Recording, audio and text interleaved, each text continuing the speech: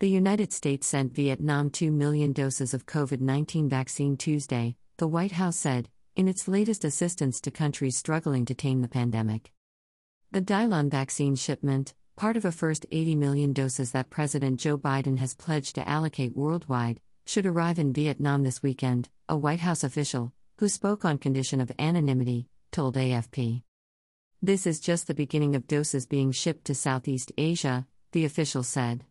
1 million doses went to Malaysia on Monday, and last week the White House announced delivery soon of 4 million doses to Indonesia.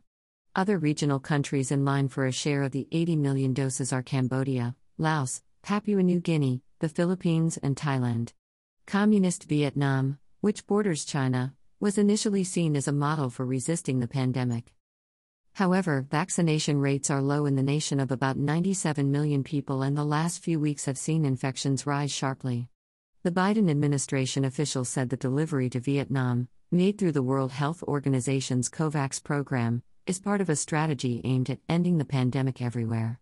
The donation is not a so-called vaccine diplomacy contest with China and Russia, the official said, although both Beijing and Moscow have been using their domestically produced vaccines to deepen influence across the world. We are sharing these doses not to secure favors or extract concessions. Our vaccines do not come with strings attached, the official said, repeating the White House's established line. The right thing. The United States has largely gotten the pandemic under control at home, after running up the world's biggest death toll at more than 600,000 people. Biden argues that U.S. vaccine largesse abroad will ultimately benefit Americans by helping the whole world to finally stop viral transmission. It's the right thing morally, the right thing from a global public health perspective, and right for our collective security and well-being, the White House said. While critics say even the eye-catching figures are still too little to reverse the coronavirus in underserved sections of the world, the White House says it is leading the way. In addition to the 80 million doses already set aside, the Biden administration has committed to donating $2 billion to COVAX.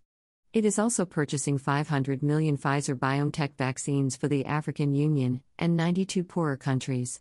At the recent G7 summit in Britain, U.S. partners agreed to donate another 500 million doses. In total, the United States has so far delivered about 40 million of the doses to countries as far apart as South Korea and Honduras, the White House says.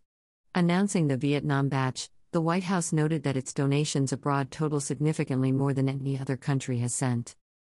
By Sebastian Smith, Agence France Presse, July 6, 2021.